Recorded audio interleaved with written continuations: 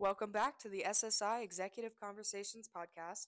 Today we have a special episode as CEO and founder Darwin Schurig speaks on sustainable, profitable growth and KPIs for success and failure. Hello, this is Darwin, CEO and founder at SSI, and I'm excited to share this special podcast edition on creating sustainable, profitable growth, focusing on KPIs for success and failure. From an industry standpoint, being in business is hard. Everybody knows that. Historically, 30% of businesses fail in their first year.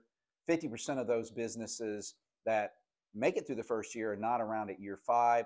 And across all industries, 70% of businesses don't last 10 years. So being in business is hard, whether the discussion is around initial startup of a business, making it through that first 2 to 5 years, or trying to scale a business for greater growth. So what our goal at SSI is, certainly talent management strategies are important, and there's a variety of different types of strategies as I present at conferences that companies can take. And I think understanding what makes the most sense in terms of internal, external, the combination, perm, contract, those are all vitally important. And then relevant to attraction, efficiency of process, and how all those tie in to retention rates and how those processes are related to annual voluntary turnover, which is 25% across all industries. So all of that is extremely important, but how we look at partnership and look at these areas relevant to KPI all comes back to why companies succeed and fail. And there's typically 5 to 8 that are why those companies succeed or fail. And so when we look at failure, poor cash flow is always a potential problem, particularly in terms of raising capital. We do a lot in the companies that are ABC funding, and particularly this last 24 months, it's been a bit of a challenge in terms of raising capital because of the some past investments that didn't work out. The economy is slowing, the rate being raised by the Fed, a lot of different factors. Poor business planning, not understanding business concepts or entering the market, poor pricing strategies, certainly in the last 5 to 10 years, even more so. And as we move into the age of the metaverse, not valuing data and analytics is a big part. Compliance issues, but 3 of the top reasons that we look at and try to help our partners with come back to leadership, having the right or wrong leadership, how that ties into mission and vision, company alignment relevant to that leadership and growth, and then certainly the wrong talent. So on the flip end of that, in terms of all these data points on what makes a successful company, how do you get in that 30%? Which any entrepreneur, that's the goal. And sometimes you have to fail first before you're able to get some of the insights and understanding that you need to prove and grow and then start another company that's successful, right? But what makes a company successful? Again, direction and leadership. Leadership is top down. Having a clear mission statement. So I believe strongly that mission and vision has a lot to do with company alignment, and misalignment can be a killer when it comes to wasted resources and timing, and certainly when there's market fluctuations. So financial savvy, have to be quick to adapt. You look at what happened with the pandemic.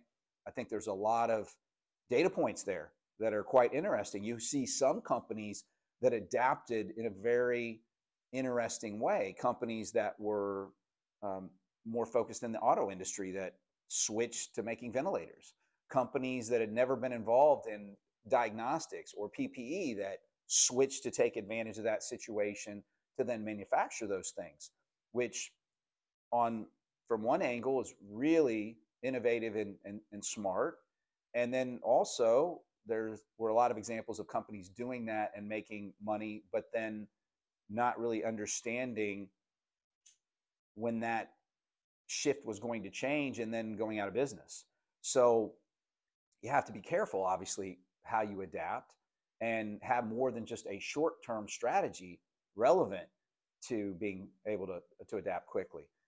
But the pandemic's obviously incredible, a lot of different examples of that. And through that disruption, a lot of positivity has come as well uh, in terms of the industry. But having empowered employees, another, which to me speaks, making sure you bring on the right talent where the mission, personal why matches the mission statement, and having annual employee appreciation programs, career ladders, uh, vision, and then have to have an innovative product, right, that's going to last. Hiring talent is a challenge. It's always been a challenge. So a lot of different data points, but 46% of all new hires are purported to fail within 18 months. That's an astounding statistic. Only 11%, if you look at the data leadership IQ is shared over a lot of industries and data points, is that only 11% of hires were deemed failures because they didn't have the actual skill they were hired for due to technical reasons. The other 89% were listed as low emotional intelligence, not being coachable, poor temperament, so they don't get along well with others or work well in teams, or low motivation. So, that's astounding. Again, how important is it to hire people that have those positive intangibles, and also they care about the mission, their personal why, it matches up for when things get challenging. So you have higher employee engagement and less wasted resources. McKinsey & Company stated 35% of all new hires fail within 12 months. Additionally, the Center for Creative Leadership stated that 1 in 5 new hires are considered long-term successes, so only 20%. When you think about the cost relevant to onboarding, certainly recruitment, but training and how those are wasted when a hire does not end up working, that again is certainly extremely relevant and a big number. When you look at HR and TA, so one of the surveys that we did through our partner at IU recently this year, one of the questions was, do you have a consistent process for interviewing prospective candidates that's written down and otherwise documented? So do you have best practices there? And the responses from that significant compilation of data was that 78% said, yes, we absolutely do. Now, interestingly, in the same survey, they were asked what percentage of applicants go through your process, your organization's interview process, as it's supposed to be, relevant to that best practice, and less than 20%, around 19%, answered yes. So, it's kind of like your design history file, right? Or your master validation plan. It cannot be a one-time document. It has to be a living document. And I think that's really important, relevant to mission and vision as well. It has to be something that's a part that you live, and it's not just lip service. 33% of those same responses, of those same people in HR and TA at the high levels of leadership, stated that retention of their top talent was their number one concern within their department this past year. So over 30%, over a third, said that was their number one concern. When you look at inefficiency in the process and the cost of mishires, Jack Welch, most people know his sort of, my perspective of somewhat famous statement that companies pay more money essentially relevant to the cost of mishires than they do annual corporate taxes, which is a pretty big statement.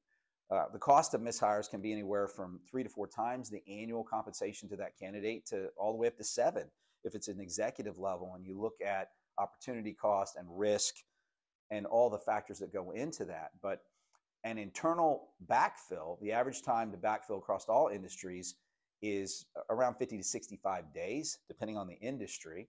The average time in talent access or HR-related activities is about 150 man-hours.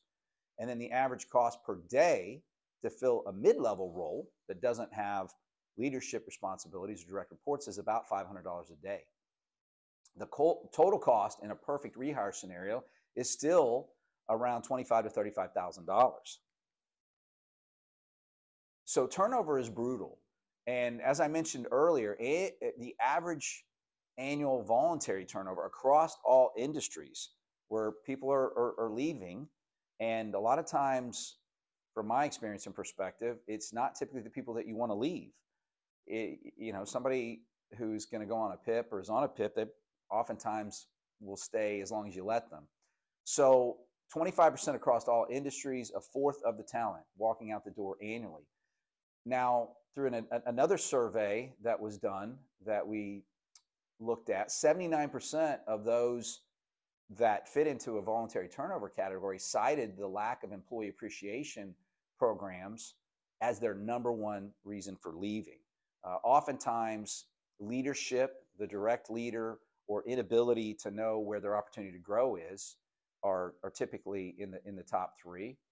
In this case, employee appreciation, lack of it, was the number one reason relevant to annual voluntary turnover. Now, 76% of HR leaders, let's remember, we just talked about this, relevant to the survey we did with IU, 76% of them said they don't fully utilize their current onboarding process. So when you think about people leaving, the cost of mishires and annual voluntary turnover, I think that's certainly a data point worth looking at in terms of how that affects efficiency, how that affects confidence, and somebody's ability to bring value relevant to how they integrate with the team and whether or not they feel supported during that onboarding process. When it comes to employee retention, employees are 4 times more likely to leave due to poor leadership. So kind of referenced that a minute ago. They are 2 times more likely, though, to leave due to lack of appreciation or annual appreciation programs, or feeling like they are valued in their role. 87% of HR leaders stated again that retention of top talent is their number one priority through this particular survey. But yet at the same time, they came back and stated, over a third of them, that they lacked the time or the resources to actually do anything about their number one priority. So let's go into a specific example. We're going to use clinical trials, clinical research as our example on how important this is. And then you can certainly, extrapolate or make the adjustment to your particular functional area, whether that's design, quality, or manufacturing, et cetera. But in terms of clinical trials, if you look at stage 3 clinical trials, about 20% of those trials fail. And when you look at the wasted money and resources, which are significant, you can't just look at that trial. You have to go back and look at preclinical exercises and investments and stage 1 and stage 2. So it is a huge amount of wasted dollars and time. But of the reasons why those trials fail, 70% are due to clinical efficacy. And the FDA has shown and stated very clearly that some of those issues, so unskilled project managers or workers, the person that is interacting with the FDA or tying into the design inputs and outputs of the trial and protocols, they failed to properly interpret FDA guidelines or feedback or changes or adjustments, teams that did not work together. Sometimes they just made the protocols for the trial too complex. And Tony Robbins states that complexity is the killer of execution. Poor training and verification, again, comes back to talent. Ethical issues, having issues with the quality of the data, and then also, misrepresenting a drug's safety protocols. So those were some of the main reasons, but they essentially all come back to having the wrong talent or the wrong leadership or the wrong emotional or talent, or obviously ethical kind of speaks for itself. So in terms of regulatory submissions, 70% of 510Ks are not approved the first time. That's astounding. The average FDA 510K submission to the FDA is about $37,000. So that's only fees and submission preparation. Certainly the opportunity cost, when you look at the P&L and you look at commercial projections to revenue, that always ties in. So it's significantly impactful in terms of accessing the market and the P&L. But most common reasons all come back to talent. Using the wrong FDA templates, inconsistencies of data throughout the submission. So data that's should be the same in different areas, but it's not. Not following the 510K submission checklist, inadequate clinical data within the application, and multiple times using the wrong predicate device to prove substantial equivalence. So again, all comes back to the wrong talent.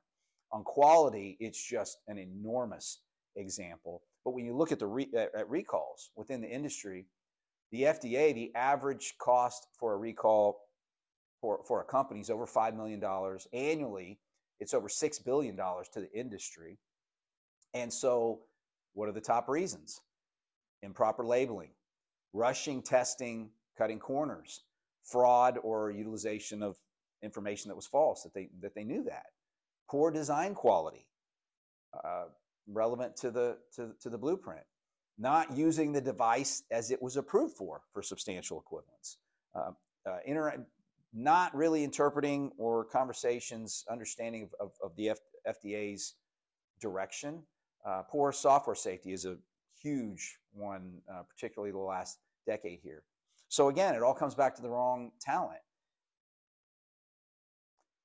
When you look at KPIs, and as I go into this, one thing I'm gonna share real quickly, when you look at how hard executives in the C-suite and leadership works and the pressure there, when you hire the wrong talent or you make vision, and you don't delineate between cultural fit and the technical skill to make sure that the personal why matches up to the mission, so you have people that are able to engage and overcome problems.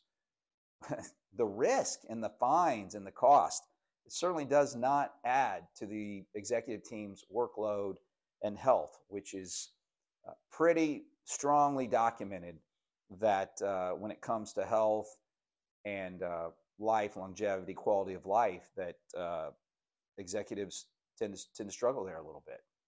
So as we look at KPIs, what things should companies be looking at to determine where they can improve in these areas and understand best practices? So time to hire, looking at tenure, retention rates. Certainly, you've got to understand your annual voluntary turnover, but looking at how people are engaged and reviews in the first year and then year 2 and 5, relevant to turnover.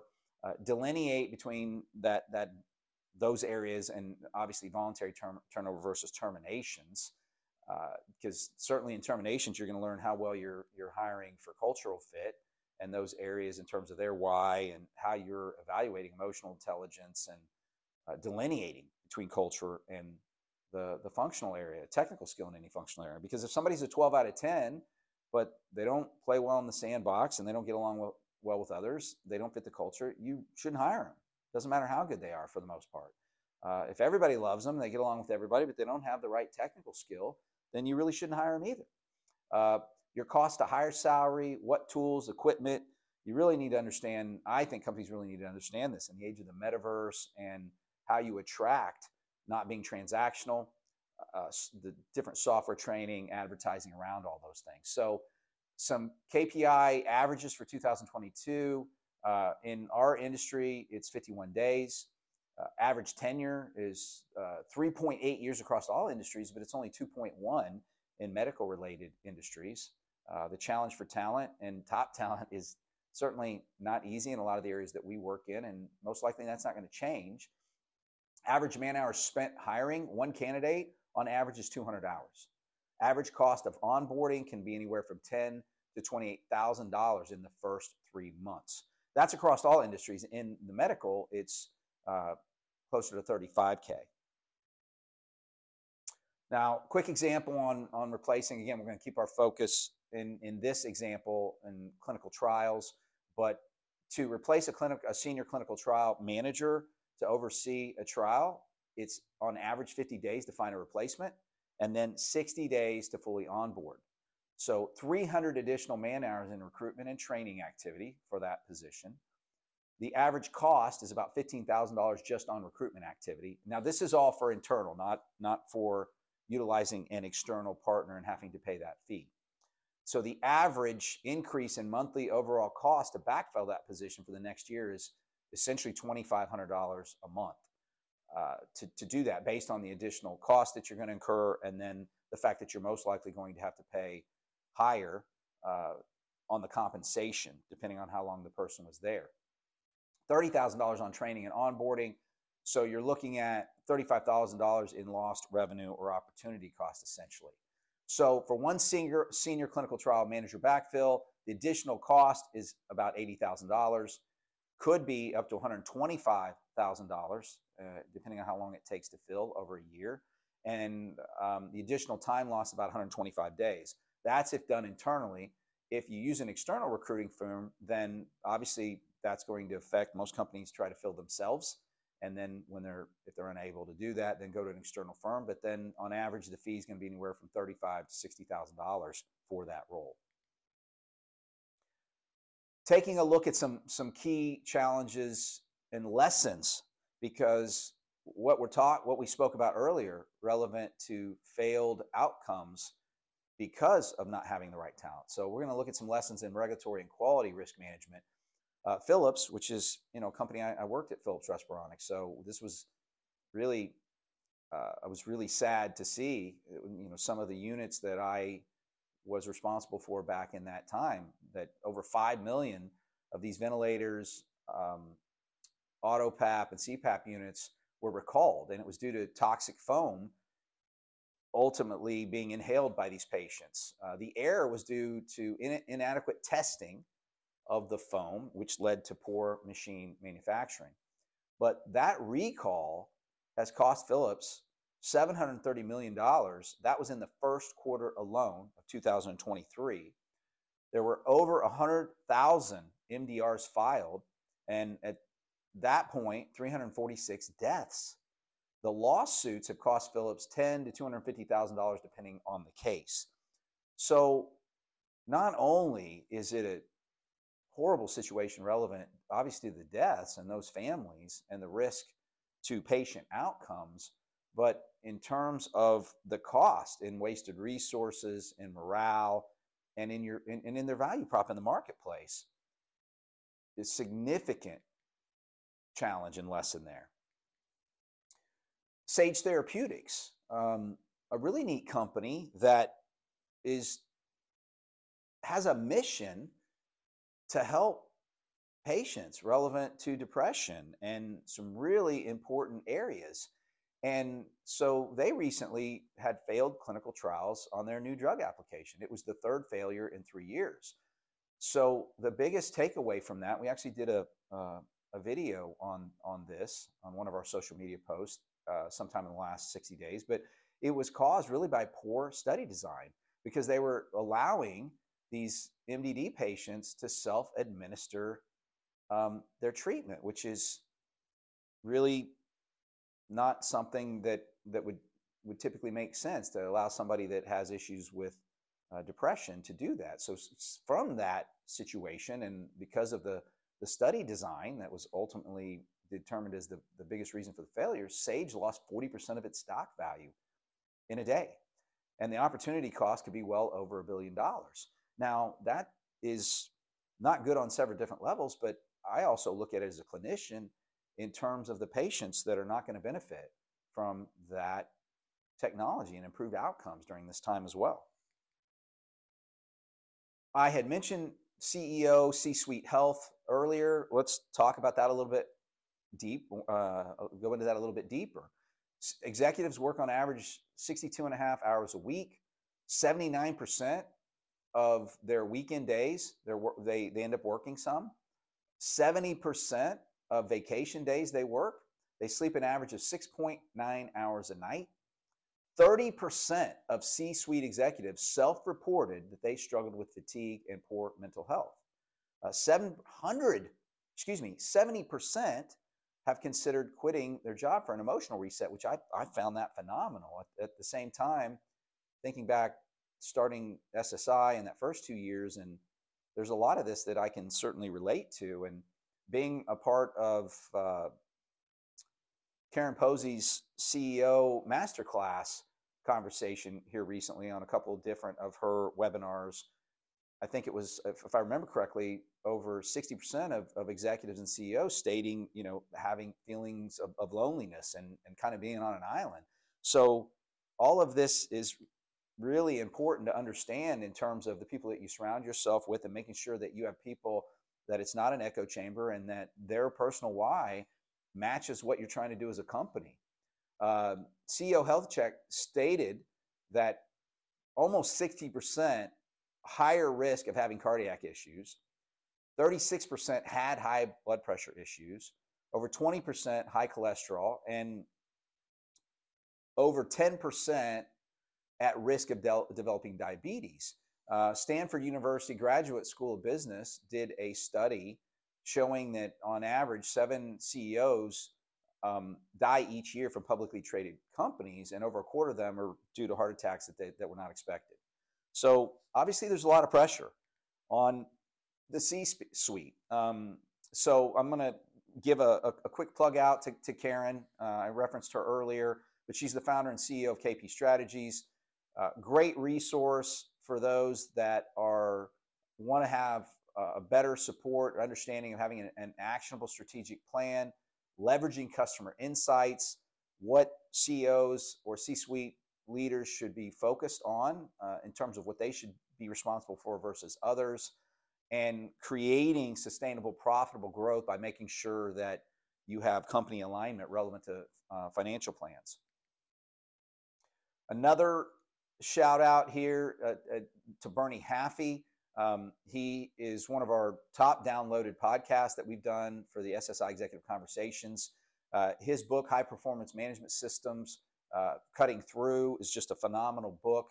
And Bernie is such a proven commodity and such a strong resource. And again, focused on voice of the customer first. Very similar, I think, at a high level to what Karen's perspective is, and certainly mine, that voice of the customer or the patient or the clinician has to be first and primary. Secondly, followed by voice of the employee, creating a culture and best practices that are bringing the best value to the customer. And then lastly, focused, the last voice being the voice of the stakeholder. Oftentimes companies do it the exact opposite, and I think they suffer from that.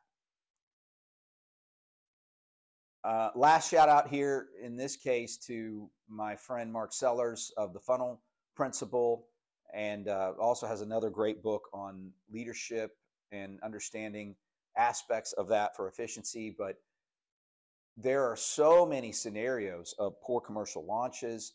He really made a big impact on me in my career in corporate America after I'd read the Funnel Principle and really understood some of the ways that I was looking at things possibly in the wrong way. But improving your value prop positioning, understanding the customer's thought process and buying process versus sales or commercial activities, checking off boxes. It's vitally important how you look at those things so the C-suite knows that their P&L and what projections are coming are real versus pie in the sky or fantasy. So I think it is vitally important to delineate the interview process for cultural fit versus the technical fit. And it's not rocket science, but at the same time, it's not easy to do. And there's a process that has to be done to do it right. Interview questions should be distinctly different in measuring skill versus functional fit. First of all, in terms of whatever the technical skill is in the functional area, and I'll use let's just say software developers as an example. Somebody's doing algorithm development for software. If you're interviewing 4 or 5 software developers, there should be a test, a functional test where they actually have to do some algorithm. They have to meet a minimal technical skill that's graded.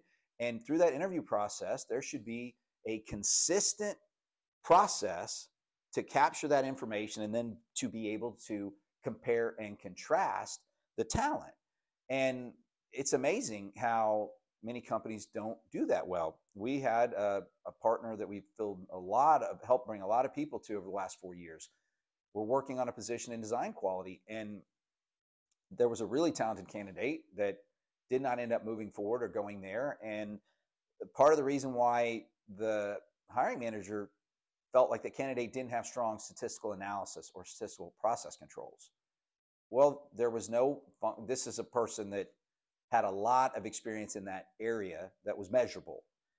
And so when that feedback was given, which they weren't even out, but they decided to remove themselves based on certain aspects of the process, well, it wasn't even really discussed very much in the interview, and there certainly was no functional test. So where did that perception come from? Well, if you don't have specific processes to measure, then you're more likely to look at emotions.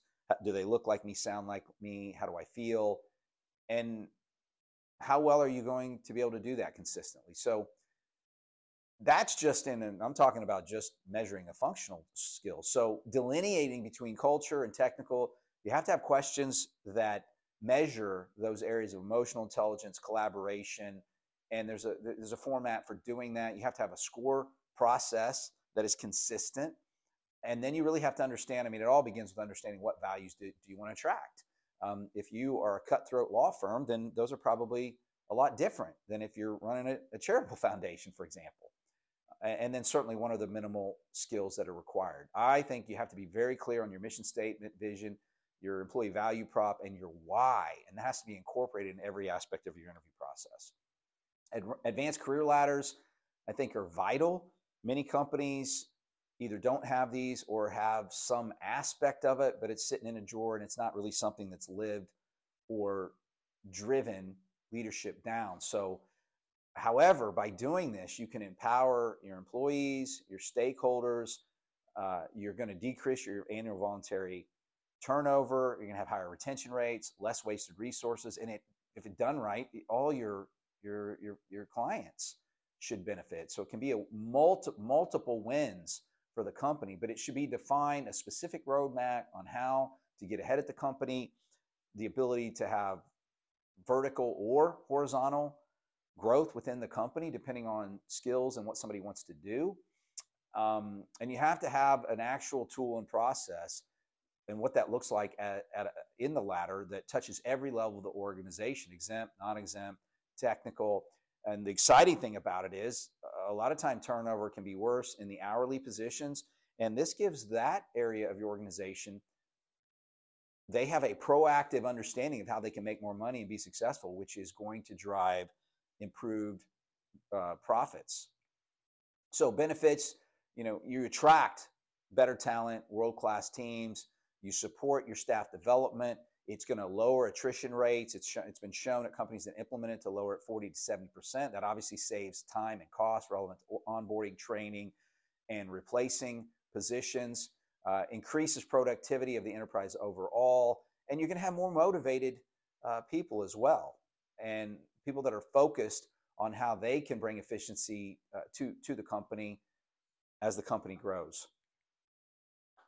I would recommend our webinar or podcast that we did with Jeff Brown in this particular area, but having these established can really be the engine to drive a company's growth and help a company be in that 30% over 10 years of succeeding versus failing. Once it's put in place, it improves every aspect of the leader's ability to manage things because the employees become more engaged. Once you have the system in place, it then drives your inputs through your people, your processes, and your system. And it helps you, I think, as well with your strategic plans the next 2 years, the next 3 years, the next 5 years from a strategy standpoint as well. So highly recommend that webinar or podcast. And stay tuned. We're going to have a webinar that will be a panelist-driven webinar in the same category in 2024. I hope that this podcast brought you some value and maybe thinking about some areas where you can make adjustments to improve how you attract, how you evaluate your processes to create real best practices. If you would like to understand better how you stack up against the industry, you can reach out to us. You can go to our website at www.schuregsolutions.com. There's a free survey where you can see where you compare in areas like annual voluntary turnover, average offer acceptance rate, retention rates, etc. Additionally, if you'd like to have a consultation to look at how you can evaluate how you attract talent, how your interview process is set up, do you have a process in place to delineate between the cultural fit and the technical skill in any functional area? We can show you examples of how to do that, areas to improve efficiency in terms of onboarding. So if there's any aspects of this that might be worth taking a look at, we'd be happy to help in any way. So I hope this podcast brought you value. The industry, we're all better together. And if we can help any company, whether they're a partner of ours or not, understand why companies succeed and fail and help them to become more efficient. And then that's better for their employees. That's better for the ecosystem. And at the end of the day, that's better for all of us. So I appreciate your time. I hope this brought value, and I hope you have a great day. Thank you so much for listening to this episode of the SSI Executive Conversations podcast. If you'd like to see more, please follow us on LinkedIn and subscribe to our YouTube and RSS. Visit SureXSolutions.com to learn more about SSI and receive a complimentary consultation.